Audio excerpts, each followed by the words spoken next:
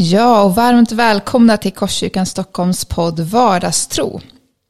Detta är podden där vi pratar om hur tron blir synlig i vardagen på olika sätt genom livets olika omständigheter. Och det är en podd där vi vill höra människors livsberättelser och prata om vad tro är för oss. Och vi som leder podden heter, det är jag som är Jay Sung och ni hade precis Jessica Selin. Och Rickard brukar också vara med, men han är inte med oss idag. Men idag har vi en jättespännande gäst. Vi har Olof Ennerstam med oss idag. Han är en av våra... han är med i församlingsledning. Han är söndagsskoleledare. Han är husgruppsledare. Ja, han finns lite överallt. Ja, det gör han verkligen. Och jag vet inte, för mig har Olof alltid, när jag tänker på honom så tänker jag dels en väldigt rolig person. När man sitter med honom ett längre tag så kan det komma ut allt möjligt roligt som man kan skratta åt. Så det är väldigt härligt. Men sen så älskar jag att när man ger Olof en uppgift så gör han det liksom i hela hjärtat. Han liksom lägger en massa kraft i det.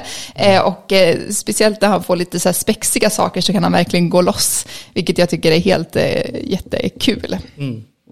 Jag har förmånen att jobba nära Olof med söndagsskolan.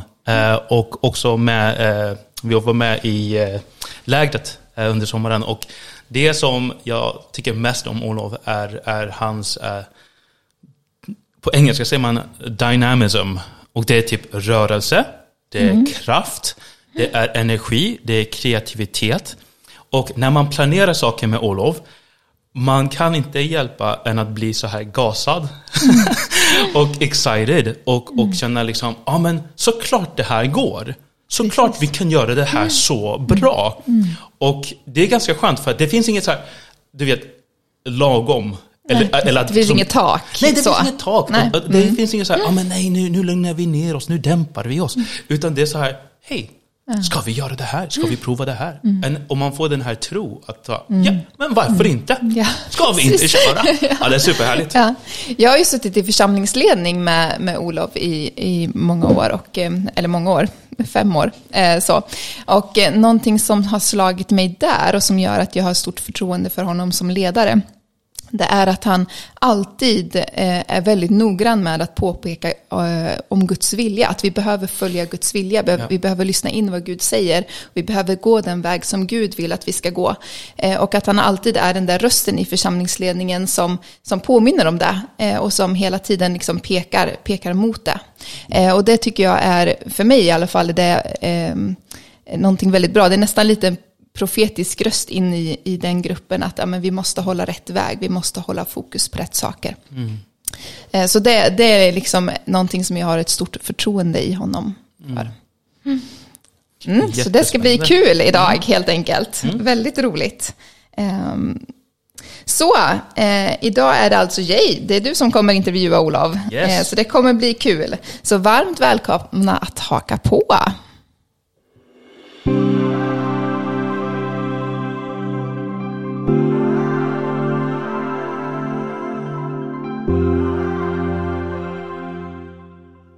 Som sagt så har vi nu Olof Ennerstam med oss. Välkommen Olof. Tackar. Så Olof, du är man, du är gift med Johanna, fantastisk Johanna som är också med som söndagsskoleledare. Och du är pappa också och till Benjamin och jobbar under veckan med IT. Men du är också församlingsledare. Du är hemgruppsledare, du är söndagsskoleledare och jag skulle säga generellt liksom, you're a churchman. Så är det något som jag har missat, Olof? Nej, tycker jag tänkte in bra. Och också en avid Pokémon-spelare också. Absolut. Snart level 45. Vi har 5 snabba frågor till dig för att lära känna dig lite bättre. Vad är det som ger dig energi? Ja, det här var en fråga som jag har funderat mycket kring, men jag kom fram till att jag gillar att skapa, och då menar jag inte pyssla utan skapa och vara kreativ tillsammans med andra människor, tänka ut idéer, koncept, klura, konstruera, optimera, bygga och lyckas åstadkomma. där man liksom kommer in i någon form av flow, där får jag energi. Jag känner igen det här. Vad är din favoritsak just nu? Ja, det här har också funderat mycket kring. Man försöker ju helst inte fästa sig för mycket vid saker. Men efter mycket tänkande så kom jag nog fram till att det var min stationära dator där hemma. För att det är liksom på något sätt navet i mitt liv. Liksom.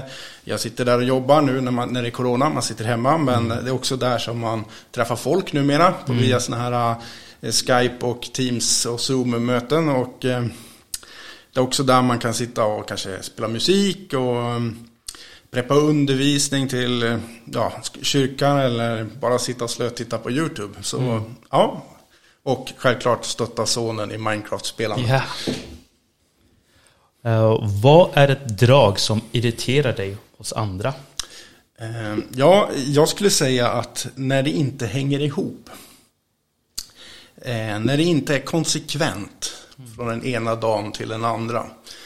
Man kanske har en stark åsikt den ena dagen som säger en sak, men nästa dag så har man en annan åsikt som kanske går lite emot det. Och man kan också då skilja att men här finns det lite personlig vinning kanske i att byta åsikt och sådär. Det kan jag reta mig lite på.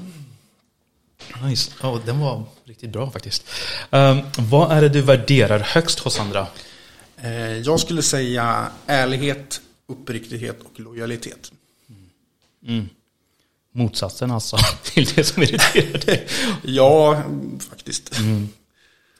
Och en lite mer djupare fråga då.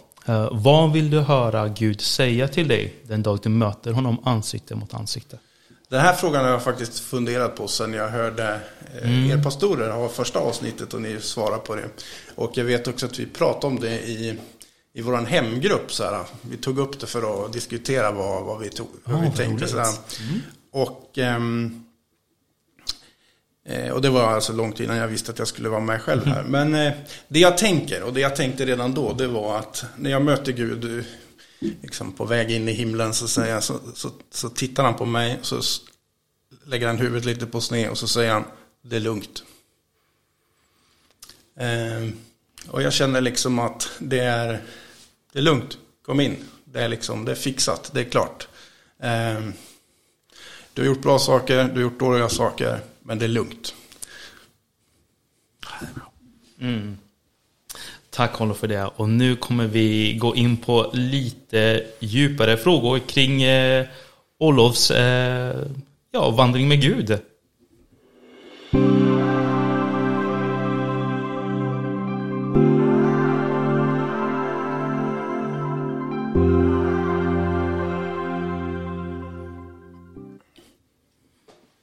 Olof, jag vill höra om dina erfarenheter och lärdomar från din tid på Karisma Center. För er hemma som inte känner till Karisma så var det en församlingsplantering i Stockholm i slutet av 90-talet som var väldigt drivande och inflytelserikt och ganska cutting edge skulle jag säga. Olof, vad var det som attraherade dig till Karisma Center och hur såg din engagemang ut? Det var väl... Man kan väl sammanfatta det lite att det var all in så att säga. Men det var liksom också en lång resa dit så att säga. Karisman startades ju 1996 om jag inte minns fel. Och det var ju i en tid som åtminstone jag var ju, det här är ju många år sedan nu så att säga, det var, vad blir det, 25 år sedan.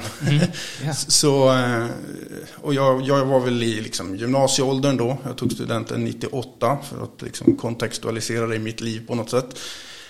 Och jag växte upp i Hälsingland och det var... Jag hade ju en tro på Gud och jag ville liksom mycket, men jag kände att liksom kyrkan som den jag såg, den funkade inte riktigt för mig så att säga. Liksom orgelmusik på söndagarna, liksom psalmsång, det liksom, och man läste Bibeln och liksom man såg Jesus gjorde saker och det hände saker. Om det här är på riktigt så borde det vara på ett annat sätt. Och där någonstans så började jag komma i kontakt med de som startade där och de var på olika konferenser och reste runt mycket i landet och berättade.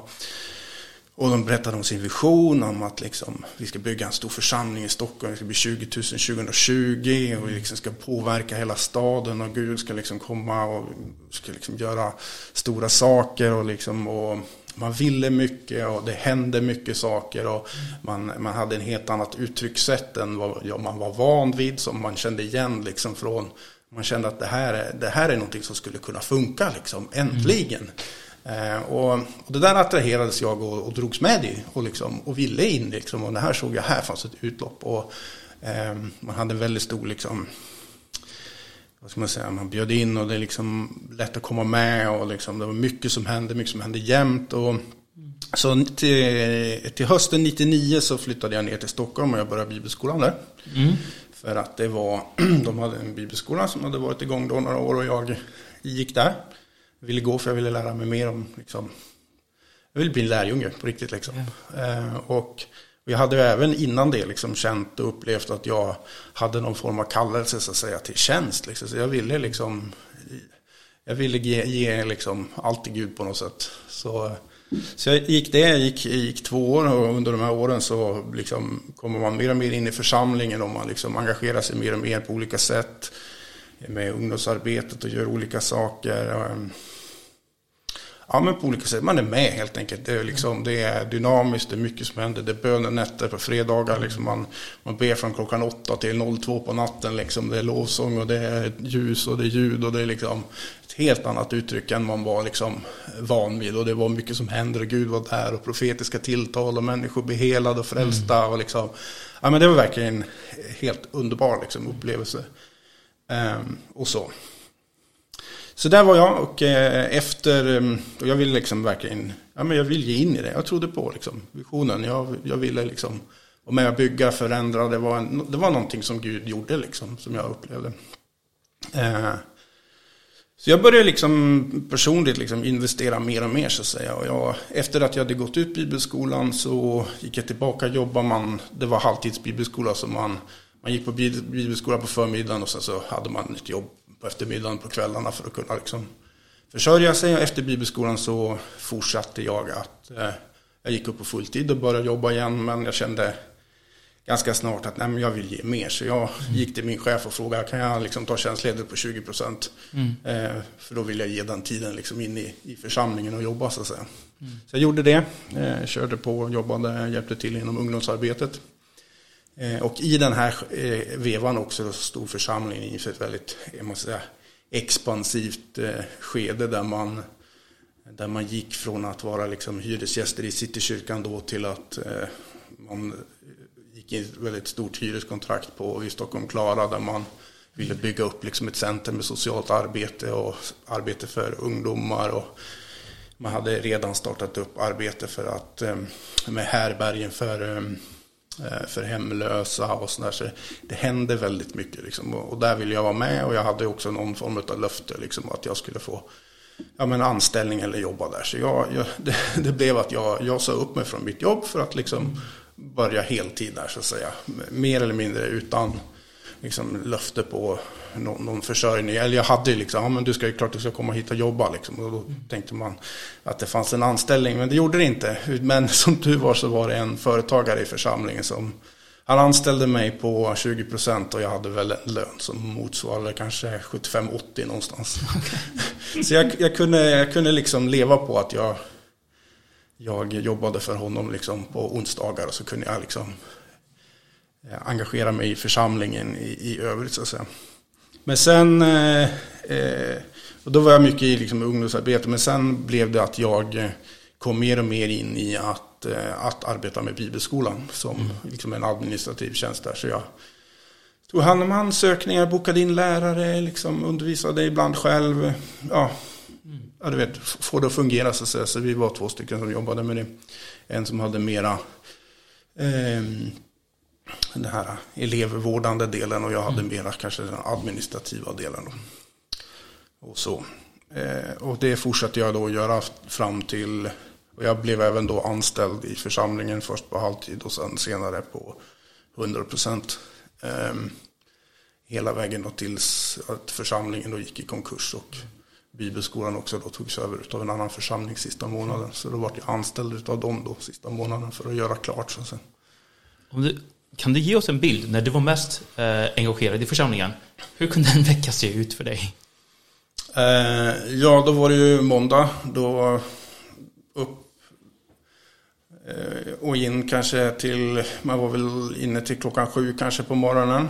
För då började bibelskolan 8:00 och då var det en timme först och man behövde liksom se till att allting fungerade, alla var på plats. Sen 8:00 då och från 7 då så repade ju lovsångsteamet också då som skulle spela på morgonbönen. 8:00 då var det morgonbön från 8 till 8:30. Och då ibland så hände att man ledde den då liksom, eller också var någon annan, men var man var där, man låg och sjöng bad. Sen då medan lektionerna pågick så då, ja, om man inte undervisade själv så fanns det ju liksom saker att göra.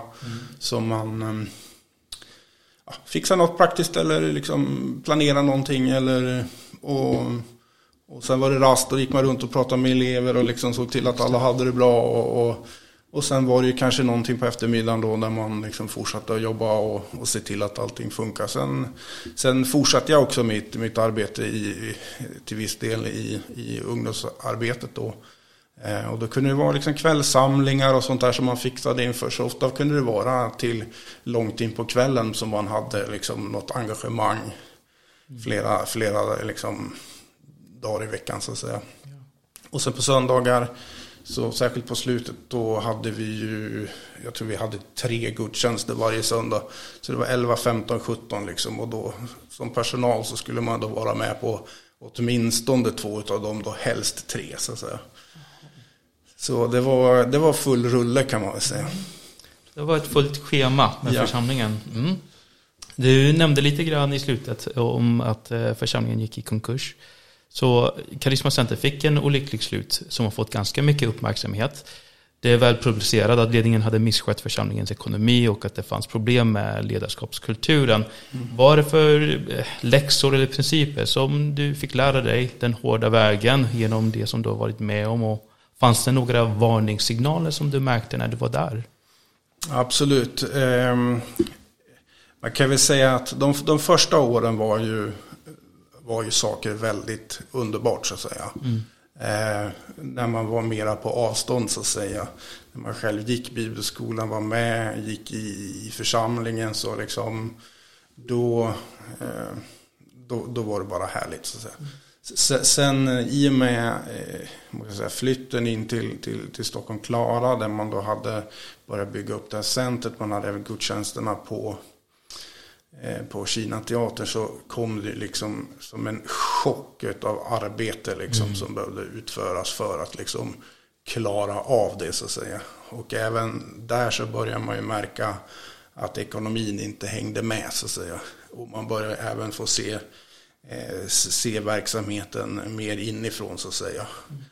Även det inte fullt öppet så att säga initialt, utan det var ju någonting som man märkte mer och mer så att säga ju längre tiden gick så att säga och ju mer det började brista så att säga.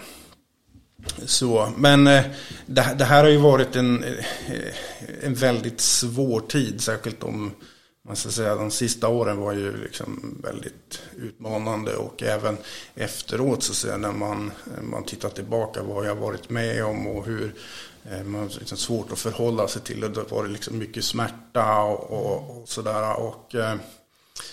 Men nu är det många år som har gått så att säga till dess. Men visst, även om det kanske har varit några av mina svåraste år i livet så har det kanske också varit de mest lärorika åren. För jag har lärt mig enormt mycket under de här åren. Och jag vet att jag tänkte precis när liksom allting började gå åt skog, eller när det liksom hade gått åt skog, så att jag skulle skriva en bok som hette Charisma 20 Ways How to Mismanage a Church. så liksom någonstans där så kände man ju ändå att men jag har ju lärt mig principer liksom, så gör man så här då kommer det gå åt pepparn liksom. Så men några av de här sakerna är väl till exempel men inte köra över folk liksom. Det är väl en sån här jätteviktig sak liksom. Sen också... När du säger köra över folk, hur kan det se ut? Nej, men det kunde ju vara liksom att någon hade en ledaruppgift till exempel. Ja, men du är ansvarig för verksamhet X liksom. Det kunde det vara en ledarsamling. Bara, titta här, nu ska vi expandera oss i verksamhet X. Så här är vårt nya ledarpar för verksamhet X. Jaha, nu förstår jag inte riktigt. Så det kunde vara liksom en sån här sak som kunde hända liksom. Och som hände. Eller, ja. Sen fanns det ju olika typer av favoriseringar. Vissa hade liksom lättare att få liksom genomslag, plattform eller liksom lyftes upp så att säga, medan vissa liksom fick kämpa eller liksom kanske till och med bli liksom förlöjligade liksom eller liksom olika situationer som är väldigt olik liksom syn på människor och sätt att hantera det. Mycket utav hierarkier till exempel i ledarskap där man, om man säger som vanlig medlem, hade ju liksom väldigt svårt att ha liksom få kontakt till exempel med en pastor liksom, för att de levde i sin egen lilla bubbla så att säga. Och det visade sig kanske framförallt när det var konferenser och såna här saker då där. Sen fanns det också, om man säger det yttersta ledarskapet då, eller pastorsteamet hade också en enorm makt. Och även liksom i detaljer. Och kunde liksom flippa över situationer liksom totalt. Man kanske hade förberett någonting liksom, att nu ska vi göra så här och då kommer allting gå bra liksom. Så kunde den komma in och göra någonting, fatta ett beslut mitt i och sen bara omkastade liksom en planering, så fick man liksom jobba om eller liksom köra damage control på den situationen som kommit där, bara för att men man kanske fick en ingivelse att det skulle vara så eller det blir så eller man tyckte så eller och så här. Och den här liksom inte respekten mot varandra så att säga. Och sen så det man märkte mer och mer också, det var ju att man började slarva med de små sakerna. Och liksom tänja på gränserna och kanske också att visionen blir mera viktig liksom än medlen så att säga. Man kanske till viss del att man ursäktade saker som man gjorde för men det här är för visionens skull så att säga.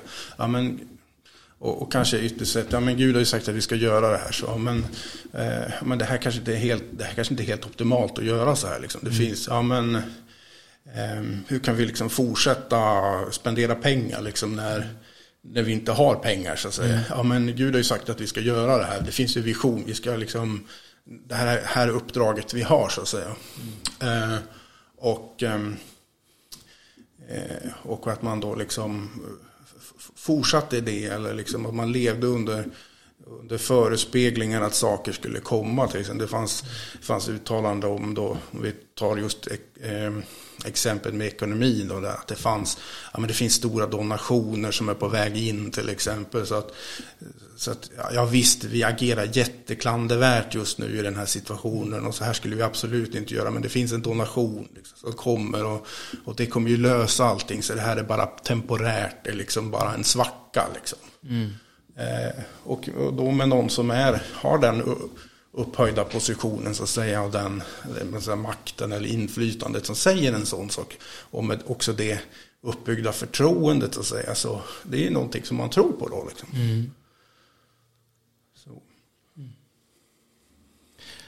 För du har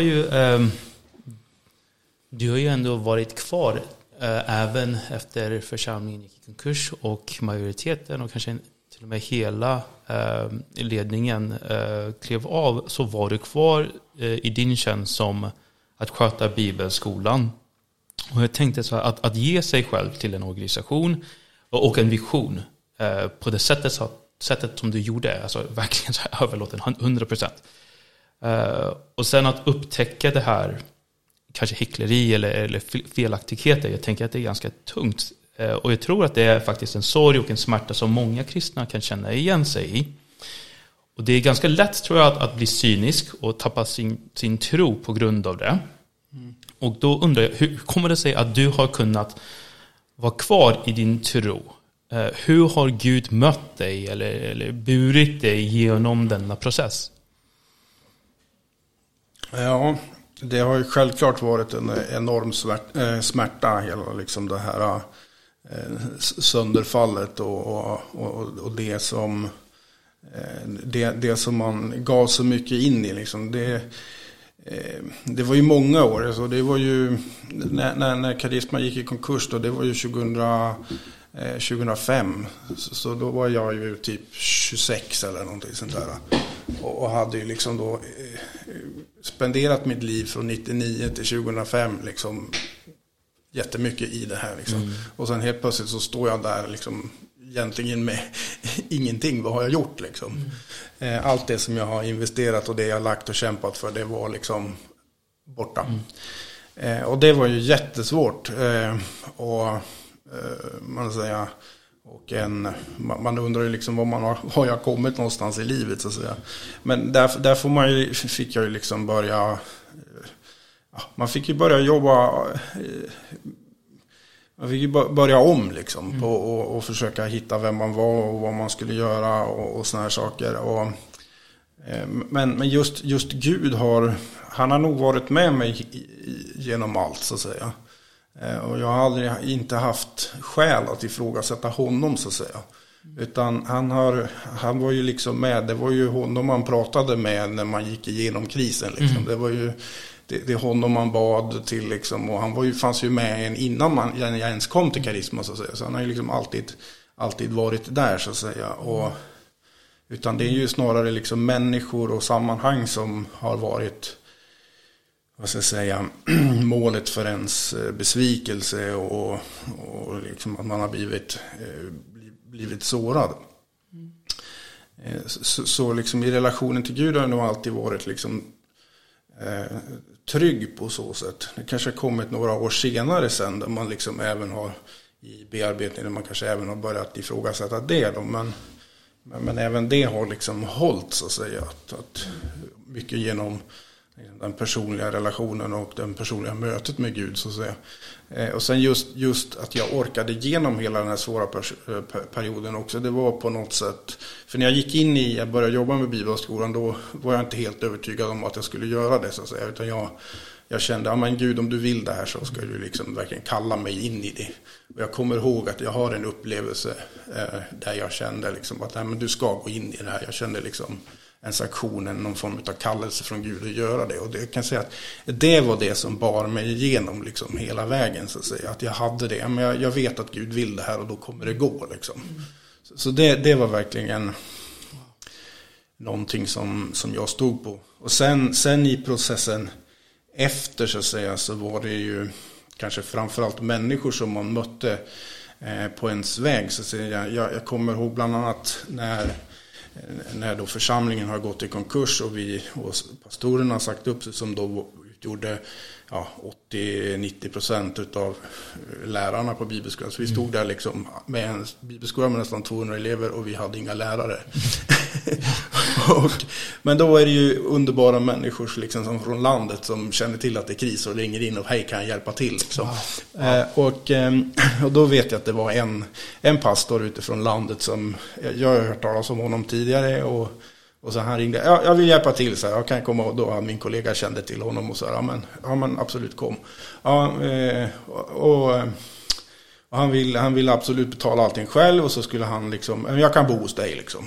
Han bodde hos mig, jag bodde på min bäddsoffa ute i Hässelby där jag bodde, och jag kan säga att de här kvällsmackorna med te liksom, tillsammans med honom, det har nog kanske och det var liksom mitt i krisens liksom hetta, där han kunde liksom peppa och snacka och liksom, och Olof, bli inte bitter liksom, och det är sån här som betyder mycket, så människor är bra grejer. Men det var väl ett sånt här råd också som man fick mycket, bli inte bitter liksom, och Hebreerbrevet 12 och 15 där det står att se till att ingen går miste om Guds nåd och att ingen bitter rot får växa upp och skada och smitta många.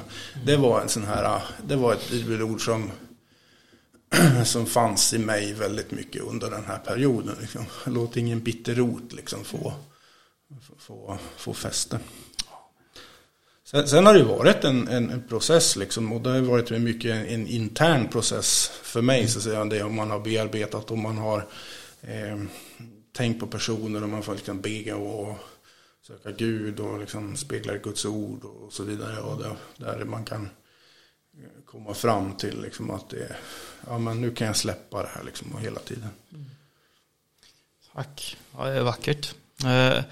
Alltså att ha kvar sin tro, det är en sak, att man vet att Gud är god ändå och att han möter dig. Men du är själv som söndagsskoleledare, som hemgruppsledare, och du fortfarande, och du sitter i församlingsledning i Korskyrkan. Jag menar att du fortfarande har en jättestor engagemang och överlåtelse, och jag undrar hur kan du fortfarande vara hoppfull och engagerad i församlingen efter det som du har gått igenom? Ja, det är en jättebra relevant fråga. Och jag tror nog att det handlar om att jag kanske heller inte... Alltså jag har ju sett att församlingen det är Guds tanke, så att säga. Det är ingen människotanke, utan församlingen är Guds tanke. Den finns i Bibeln, den finns liksom beskriven där. Det är liksom Guds redskap på jorden för att nå ut till människor, och det är också liksom den troendes gemenskap, och den har liksom den har funnits där sen liksom sen Gud startade den, så att säga. Så i och med att min tro på Gud har funnits kvar, så att säga, så har även min tro på församlingen som liksom instiftad av Gud, eller man ska säga då, också har funnits där. Och det är ju ingenting som jag egentligen kan ifrågasätta på det sättet så länge som jag tror på Gud, så att säga. Däremot har frågan blivit väldigt mycket hur församlingen ska se ut och hur den ska fungera. Det har nog varit den stora frågan och den liksom stora frågetecken. Hur ska vi då uttrycka församling? Hur ska vi vara församling tillsammans? Hur ska det fungera för att man inte ska hamna i de här dikerna eller de här krascherna, eller liksom, eller att människor blir skadade, eller liksom, och istället att det får liksom bygga upp, och att det får bli det som verkligen Gud har tänkt, så att säga. Och även engagemang, det har alltid varit naturligt, men redan som tonåring så var jag till exempel scoutledare liksom uppe i Hälsingland. Så istället för ja och nej, så att säga, så har det blivit mer en fråga om hur, så att säga. Vi har pratat om din engagemang på Karisma, och du var verkligen all in. Men då var du hur gammal var du? Typ ungefär 20 år gammal. Du bodde med några vänner och kunde ge majoriteten av din tid och engagemang till församlingen.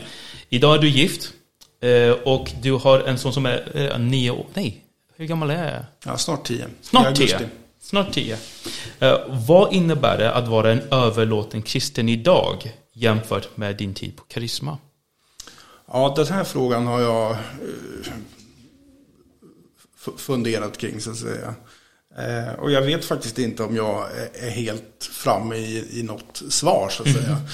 Men det var väldigt roligt, tyckte jag, det som Jessica sa i inledningen, för att det är kanske en av de sakerna som jag har kommit fram till när jag funderar på det här. Det är att men när man gör någonting, då gör man det till 100%. Alltså då går man in för det, då ger man sig liksom sitt. Alltså, men ska jag göra söndagsskolan?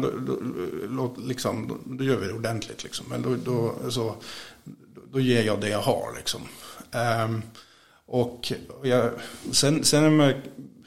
Jag tror också det här har varit en resa för mig personligt, så att säga, att inte då försöka applicera den här kanske mallen som jag hade med mig sen mina yngre år, så att säga, kring vad passionerad överlåtelse var, som då innebar väldigt mycket arbete och väldigt mycket engagemang, så att säga, in i det som där jag är idag, så att säga, och med de förutsättningar som finns. Så att liksom det är då på ett annat sätt, så att säga, det man får liksom uttrycka det på ett annat sätt, och och på ett annat sätt då, att man kanske gör det mera tillsammans som familj och kanske mera lokalt så att säga, men också att man går, jag tänker också att man när man gör någonting att man liksom kör på liksom. Det här, jag vill tillägga det här också, att när jag ser dig och din kärlek för din son, hur du spenderar tid med honom och hur du är med honom, hur du uppmuntrar honom, du utmanar honom, du coachar honom. Jag ser väldigt mycket din tro komma till uttryck. Det där är ett vittnesbörd för mig. Jag vill bara säga det här. Så att jag ser Kristus i dig när du älskar din familj, Olof. Så tack för det. Stora ord. Ja. Vi kommer snart tillbaka till Olof och då kommer vi ställa den viktiga frågan kring vardagstron.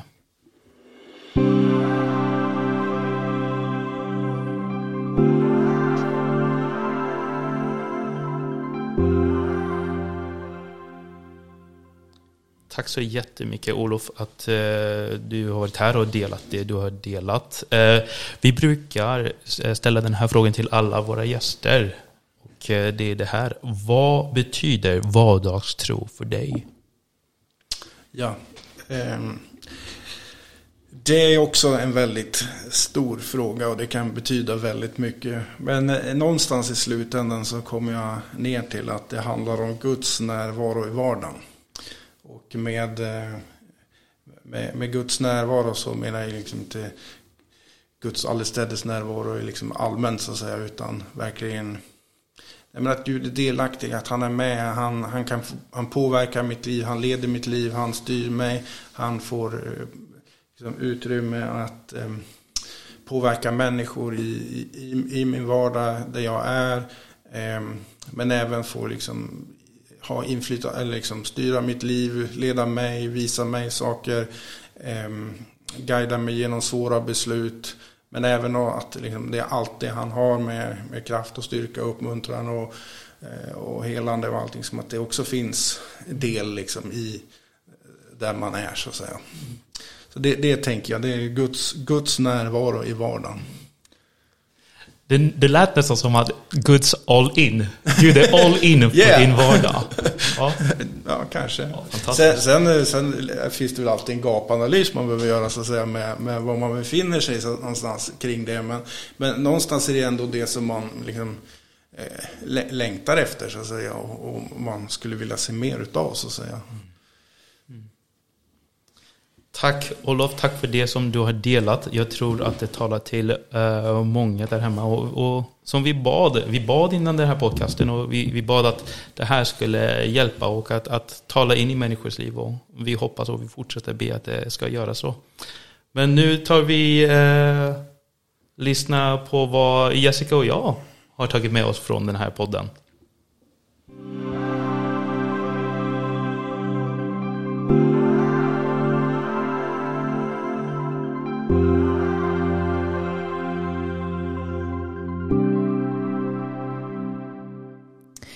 Ja, det var ju många olika saker kan man säga som man kan ta med sig från det här.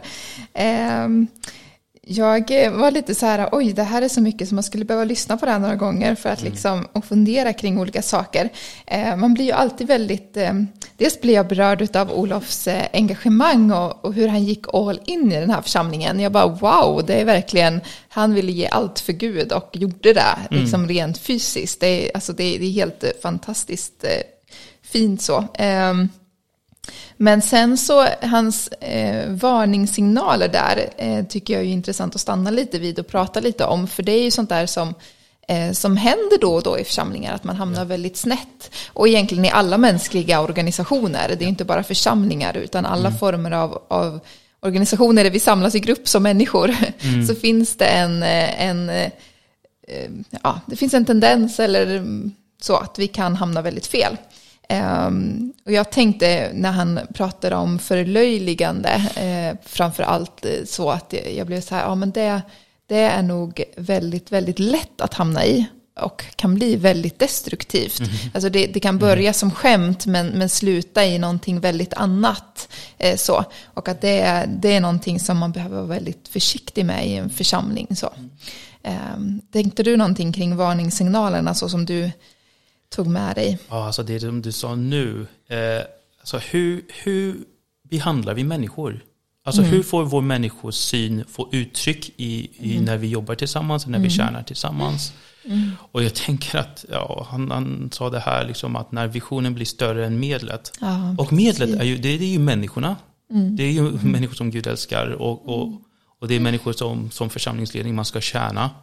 Och sen när man börjar prata om människor då på ett förlöjligande sätt eller man rakt ut, alltså jag skulle säga alltså man mobbar folk. Det är ju en maktspel, det är en maktspel. Då är man inte längre tjänare. Och man blir ju ledsen. Men samtidigt, vi får ta med oss det här och vara så här. Vi måste vara skarpa. We gotta be sharp. Ja, precis. För jag tänker att vi alla har ju det finns ju en risk att alla församlingar kan hamna där. Eller alla grupper av människor kan hamna där. För att det bara blir någonting som man börjar med och så fortsätter man och så hamnar man fel. Precis.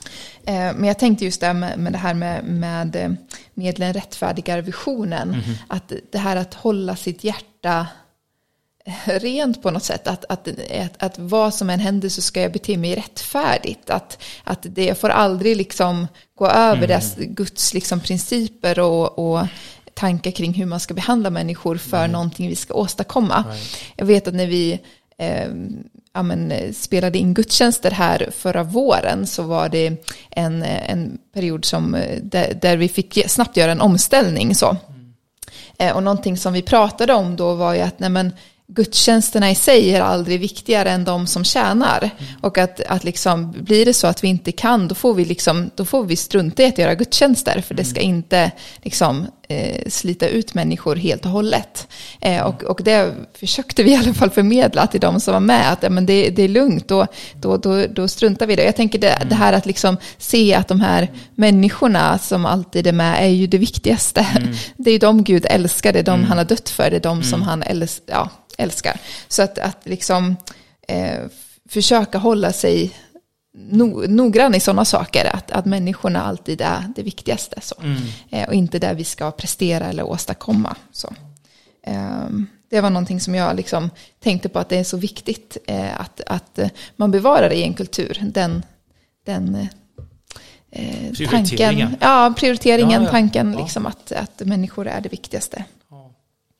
Alltså, det var flera saker som väckte så här tankar och känslor hos mig, och en av dem var när han pratade om Gud då, och han är i en situation där de som han tjänade och ledarna som han såg upp till och liksom verkligen överlät sig och sitt liv till dem, och nu stack de är borta och han är där själv, det är nästan så här in the rubble of the mess, och han ska städa upp efter, och det är så vackert med den här pastorn som ringer och tänkte också på det. Superfantastiskt, men också hur han säger, men det var ju Gud som mötte mig i det mörkra, det var ju han som jag pratade med mig, och det var han som jag först tröstade mig på. Och då tänkte jag på den här bibelversen från Johannes 10. Och det här är Jesus som säger det här. Jag är den goda herden. Den goda herden ger sitt liv för fåren. Den som är lejd och inte är herde och inte äger fåren, han överger fåren och flyr när han ser vargen komma. Och vargen river dem och skingrar jorden. Han är ju lejd och inte bryr sig om fåren. Jag är den goda herden och känner mina får, och de känner mig. And I'm like, Och att Olof fick liksom möta den här bibelversens Gud så tydligt. Och att det är någonting som han kommer få ha med sig. Och att jag är så tacksam att han är med i vår församlingsledning, för att vi behöver det här perspektivet. Vi behöver hur han har blivit formad av det här, för att han blir lite så här, lite som en vakt för oss. Att liksom, let's not lose focus, vad som gäller. Precis. Jag tyckte också det var fantastiskt. Jag tänker att många som är med om liknande erfarenheter förlorar ju tron på församlingen. Så att man kanske har kvar en relation med Gud och så, men man tar sig utanför församlingen för man vill inte riskera att bli skadad och sårad igen, vilket är helt förståeligt så. Men hur han ändå sa, men församlingen är Guds tanke. Det är liksom, Gud älskar sin församling och därför så är jag med i den. Även om den är fullt av trasiga människor som ibland gör fel och ibland blir tokigt så vill jag vara en del av den. Och jag tycker att det är någonting att skicka med till de som lyssnar. Att det ändå, att Gud och kyrkan är två olika saker, men Gud älskar sin församling och vill ha med sitt folk i det. Den visionen han har för församlingen. Och det krävs mycket, tänker jag, mycket mod, mycket förlåtelse för att kunna gå tillbaka till församlingen igen. Och inte bara, jag tänker att det kan vara lätt då att hamna på sidan i bitterhet. Och det här med bitterroten, där då är det nästan så att man bara ser de fel som sker. Men att faktiskt kliva in och faktiskt säga, men jag har lärt mig de här sakerna. Och jag vill bidra till att den här sammanhanget, min gemenskap, jag ska varna om det så att den inte hamnar dit. That's courage. Bra. Ja, nej, men det här får ni lyssna en gång till på, ni som har lyssnat, och så får ni fundera lite och prata med andra om det här. Det här är jätteviktiga saker. Så nu får vi istället se fram emot nästa veckas avsnitt. Vad fantastiskt, va? Det är Hanna Kåre som kommer då. Vad roligt. Så det blir jätteroligt. Då får vi lyssna på lite erfarenheter från hennes liv. Och Jessie, när kommer våra poddarna ut? Ja, de läggs ut på torsdagar 13:30 ungefär. Så lyssna på det nästa vecka. De finns där poddar finns. Ja, men underbart. Då får vi önska er alla som har lyssnat en fin vecka. Hej då! Hej då!